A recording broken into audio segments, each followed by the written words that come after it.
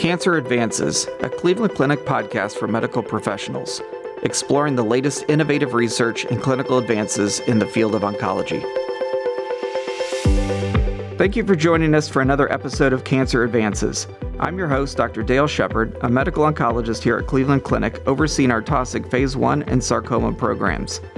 Today, I'm happy to welcome Dr. Timothy Chan, who is the director of the Center of Immunotherapy and Precision Immuno-Oncology at Cleveland Clinic. Today, he's going to discuss the development of the new Center for Immunotherapy and Precision Immuno-Oncology. Welcome, Tim. Great, thanks. Thanks for having me. Absolutely. So maybe just to start, maybe you can give us a little overview of what your role is here. Sure. I'm a recent arrival at Cleveland Clinic. I come from the Memorial Sloan Kettering Cancer Center, where I've worked for over a decade. And I'm a physician scientist and an oncologist by training. And we've been here since, I would say, early March. And the role of why I was recruited here was to come chair this new Center for Immunotherapy, which is a center that is designated to forward immunotherapy, developmental therapeutics, and research at the Cleveland Clinic Health System. When everything's said and done, how large do you expect this effort to be? I'm still learning about the ins and outs myself, actually, because as you know, whenever you land in a certain place, different places have different needs. My big thing is to basically one of the things is to empower all the great people that are already here at the Cleveland Clinic, various institutes and hospitals all throughout the system, to leverage people's passion and people's expertise to further develop immunotherapy trial design and therapeutics. How large it's going to be? Well, I can go over the main segments of the center. It's a little bit bigger than a departmental scale, but smaller than I would say some of the clinical institutes. But it has some components that are cross-institute. For instance, we have a department of immunologic medicine, where we are in the process of recruiting MD, MD, PhD, and PhD scientists, faculty-level scientists, who are interested in a variety of different types of immunologic research, both from immuno-oncology and immunotherapy design and development, all the way to, say, viral vaccine development and autoimmunity. We have operations and faculty-run laboratories in both Cleveland and also a footprint in the new FRIC, or Florida Research and Innovation building down in Florida as well. So that's one component. Another component is a joint program with Case Western as part of the NCI Comprehensive Cancer Center and the National Center for Regenerative Medicine to set up our own in-house Cleveland Clinic-centric cell therapy program, right? So a developmental therapeutics program where we're going to recruit the latest, best and brightest folks that are interested in developing new CAR T therapies, new engineered T cell therapies, new cancer neoantigen-based vaccines, and so forth. This will be in collaboration with the NCRM. I don't know if many folks know, but the NCRM, which is part of our Comprehensive Cancer Center, for which Cleveland Clinic is a part of, is really one of the very largest cell therapy production facilities in the area and in the state. So definitely in the state. So we really want to very much advance the mission of immunotherapy discovery across the Cleveland Clinic enterprise. There's a third component, which is largely research capability building. We're bringing in a team of folks that are expert computational scientists to really work with investigators at the Cleveland Clinic. This group, called the Immunogenomics Platform, is slightly different.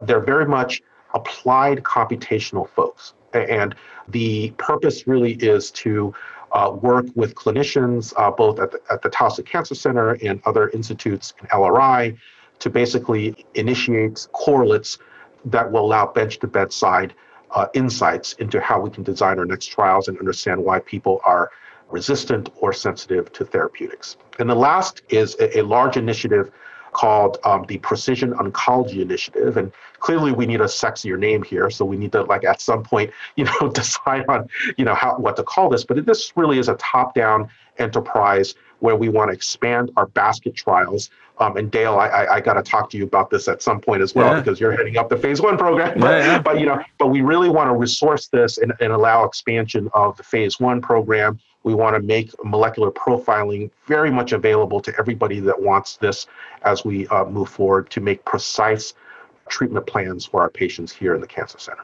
So I guess I'll start with a question about the last initiative, which we'll get you set up with marketing on that name there. Traditionally basket trials, we think about more of a genomic base. How are we thinking about incorporating immunotherapies into that basket trial design? Oh, that's a great question, Dale. We think right now that the question and the resources for building this are one and the same. All right. So immunotherapies obviously are being used very widely and all over the place now for many, many cancers. And in fact, the first pan-cancer approval, i.e. a indication by the FDA to use a drug based on a biomarker, irregardless of disease type, was really mismatch repair positivity, and another one was a tumor mutation burden. Both concepts really originally developed from our lab more than a half a decade ago.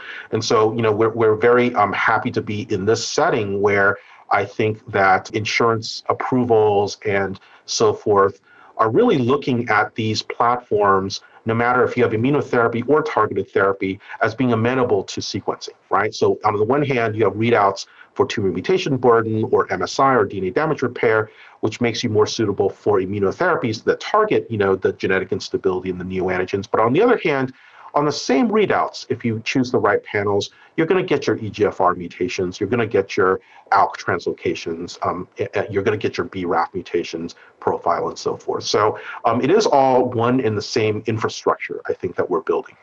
What are your thoughts about maybe the future of combinations? It is kind of you get that same information from a report and you kind of go down an immunotherapy route or a genomics route. Do you think there's a role at some point of combining those two approaches? Oh, yeah, I actually do. I think that, teleologically, we're just looking at different qualities of the cancer genome. The readouts for immunotherapy tend to, for instance, involve a lot of how antigens are formed or specific genes that don't necessarily sensitize you to, say, EGFR or kinase signaling, addiction, but perhaps towards an addiction to evading the immune system. All right. So the biology is different, right? But we're still, I think, looking at the genomic complexities of how mutations change biology. So I think that doesn't change. So at least a part of it, or a big chunk of it, can be captured using next generation sequencing assays that query the right mutations and the right features like tumor mutation burden. But I think other aspects may also be needed. I think, this can be married to, different stainings like PD-L1 stainings or looking at certain amplifications and so forth as part of a more comprehensive series of biomarkers that we can use. Again, I think really it's one and the same, right? You can take the genomic route. Now, in terms of what to treat, I think the more stable a genome is, the more likely you'll find success using a targeted agent. Okay, so if you look at something like BCR-ABL and certain leukemias, or GIST, for instance, where you can get imatinib to work there, those are relatively stable genomes. You can tell that by the genomic structure, you can tell that by the sequencing, and we'll be able to triage depending on this level of genomic stability and to determine what that patient should get based on the genomic stability. Yeah, makes sense. Thinking about one of your other components, the applied computational medicine component, do you see that as being something we're going to be working on developing absolutely new therapies, or do you see that as a way to sort of look at ongoing trials or existing therapies and optimize those, or what's your vision from that standpoint? Well, I think that, my thoughts on this are probably reflect the thoughts of a lot of people here at Taussig as well as in the field, in that it's both, right? So I think ongoing trials right now, I think we should be learning from every patient on trial, right? And how we can learn most fully from them, really, part of it is to understand who who responds and who doesn't, and when a patient stops responding, why. So that's why when we get this type of genomic data off of these precision platforms, we're able to then subsequently go from the bench to the bedside more effectively and to basically understand why certain mutations predispose to resistance and alter our design for the next generation therapies. So I think it is both. And in fact, from ongoing trials, if we are very judicious about it and very careful in gathering all the data, we will then be able to actually apply that knowledge to develop the next generation of new therapies based on what goes wrong and what allows resistance to occur in the first place off of the ongoing trials. And this model is not new and it's not rocket science. That's how I think a lot of the lung cancer fusion targeted agents have been built. I think we're on the 4th generation now, right? And it's very successfully extended the lives and the quality of life as well of many patients with lung cancer. Also EGFR, like olmesartanib and others, 2nd, 3rd generation EGFR inhibitors have been dramatically beneficial in terms of improvement of how long people respond to EGFR inhibitors. So it's the same concept. We just want to do this here for Cleveland Clinic patients and allow Cleveland Clinic patients all throughout the system to really get first access to some of these new concepts and trials available. No, that's excellent. And when you say all patients, what are your thoughts about being able to incorporate some of the things you're doing into our regional sites? You did mention Florida, but thinking about how we can engage people, patients in our regional sites, what are your thoughts from that standpoint? Oh, yeah, no, I do think it's very, very important. I think it's important for us to, pilot and get things up and running so workflows are very smooth. But again, it is one Cleveland Clinic, and there is a lot of interest now in making sure that Florida is an integral part of the precision oncology strategy. We have a lot of investment in oncology practice and research down in the Port St. Lucie and Palm Beach areas, as well as Weston and Indian River and the general facility down there. I understand that oncology services are already started in Abu Dhabi, and we'll have conversations with them on how precision oncology can be rolled out. We have to be sensitive to the local practice and culture of research in each individual location and how best to apply these precision oncology strategies in each location. Also in London, presumably if and when oncology becomes activated there. So Tim, you mentioned the cell therapy program and you mentioned before, and I guess just to reiterate, that we actually have capacity to make cellular therapies here and not only develop them, but make them.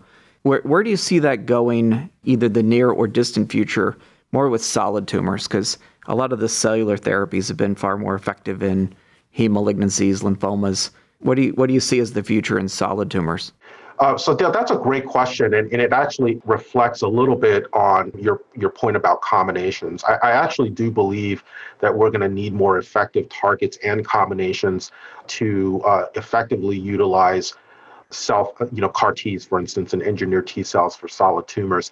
Right now, CD19 liquid tumors, very effective, right? So in solid tumors, much less so. And the reason is because these tumors really are able to resist entry of the T cells. And if you look at a pancreatic cancer, it's almost like, a shield, right? And so that's probably because of a couple things. T cell trafficking, the right signals and integrin molecules and so forth are not attached.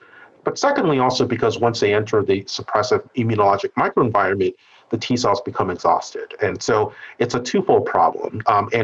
And I think very presently, your comment about combinations is going to be very important here, because here we can put multiple constructs into CAR Ts, for instance, into T cells to make CAR Ts, not only the CAR T construct itself, but also the correct signaling, say, integrin or other types of molecules on the surface to allow proper trafficking. There are now a lot of very interesting trials that, like that Penn and other places are running in combination with combining CAR Ts with anti-PD-1 or other systemic checkpoint antibodies, but hopefully deal with problem number 2, which is the acquired exhaustion phenotype that one sees in solid tumors. So we want to do a lot of those trials here. I do agree with you. I think combinations are going to be very, very important. And as we've already seen in the literature and in the news, as you see, the combinations right now have been provided response rates and durability that I've never seen as an oncologist, ever. Okay, so for instance, we just ran a trial on and done the correlates for a combination lenvatinib plus pembrolizumab, which is anti-PD-1, where the objective response rate was for renal cell carcinoma, metastatic, okay, was around 70% and an overall tumor shrinkage rate of 96%. It was not that long ago that these things were rocks, and the percentage of responsive tumors was more like 2%. Yeah. Okay. So we're in a full-on revolution right now with combination immunotherapeutics, and I just am very excited to be at the Cleveland Clinic to be able to help the folks really bring these to patients. And I guess finally, not to leave any of your groups out, I guess from you mentioned the Department of Immunologic Medicine. Do you think that's going to have more of an impact initially on the basic science side, or in terms of clinical science and clinical medicine, or where do you see that in terms of its development? Well, we're building all four major components of the center simultaneously right now. Many of the faculty that we're recruiting for the immunologic medicine group, we're all going to be sort of immune-related folks, but some of them are going to be physician scientists and will have roles in various institutes like TCI and so forth. Some of the other components, we haven't officially launched some of the support mechanisms, but we have a human immunomonitoring facility that we've just launched that we haven't actually announced yet. This is run by Marcela Diaz and Jen Ko, both immunologists here. The sole purpose of this facility, called the IML, is to support investigators running clinical trials to do their correlates and to work with companies who run trials at the Cleveland Clinic. We do full suite of immunologic assays, and we look at correlates and determinants of resistance and sensitivity. So that's already up and running. It's called the IML. Look forward for an announcement at the website and so forth, and other facilities that we're launching. So I would say both, Dale. We're going to sort of work on the basic sciences, but also some of these support features are here so that we can build up on current trial efforts. As you correctly noted earlier, this is certainly a team science, and it's a team approach. And how do you think this is going to impact? I mean, it seems like it's going to impact in a big way our ability to collaborate with others and work with other institutions. And this seems like a real great resource for us. How do you foresee moving forward from a collaboration standpoint? Very early on in my career, I've noticed that trying to help patients in this way, fulfilling our duties as oncologists and scientists to try to provide more options when options become few in number, all right, for these patients. It is absolutely a team sport here.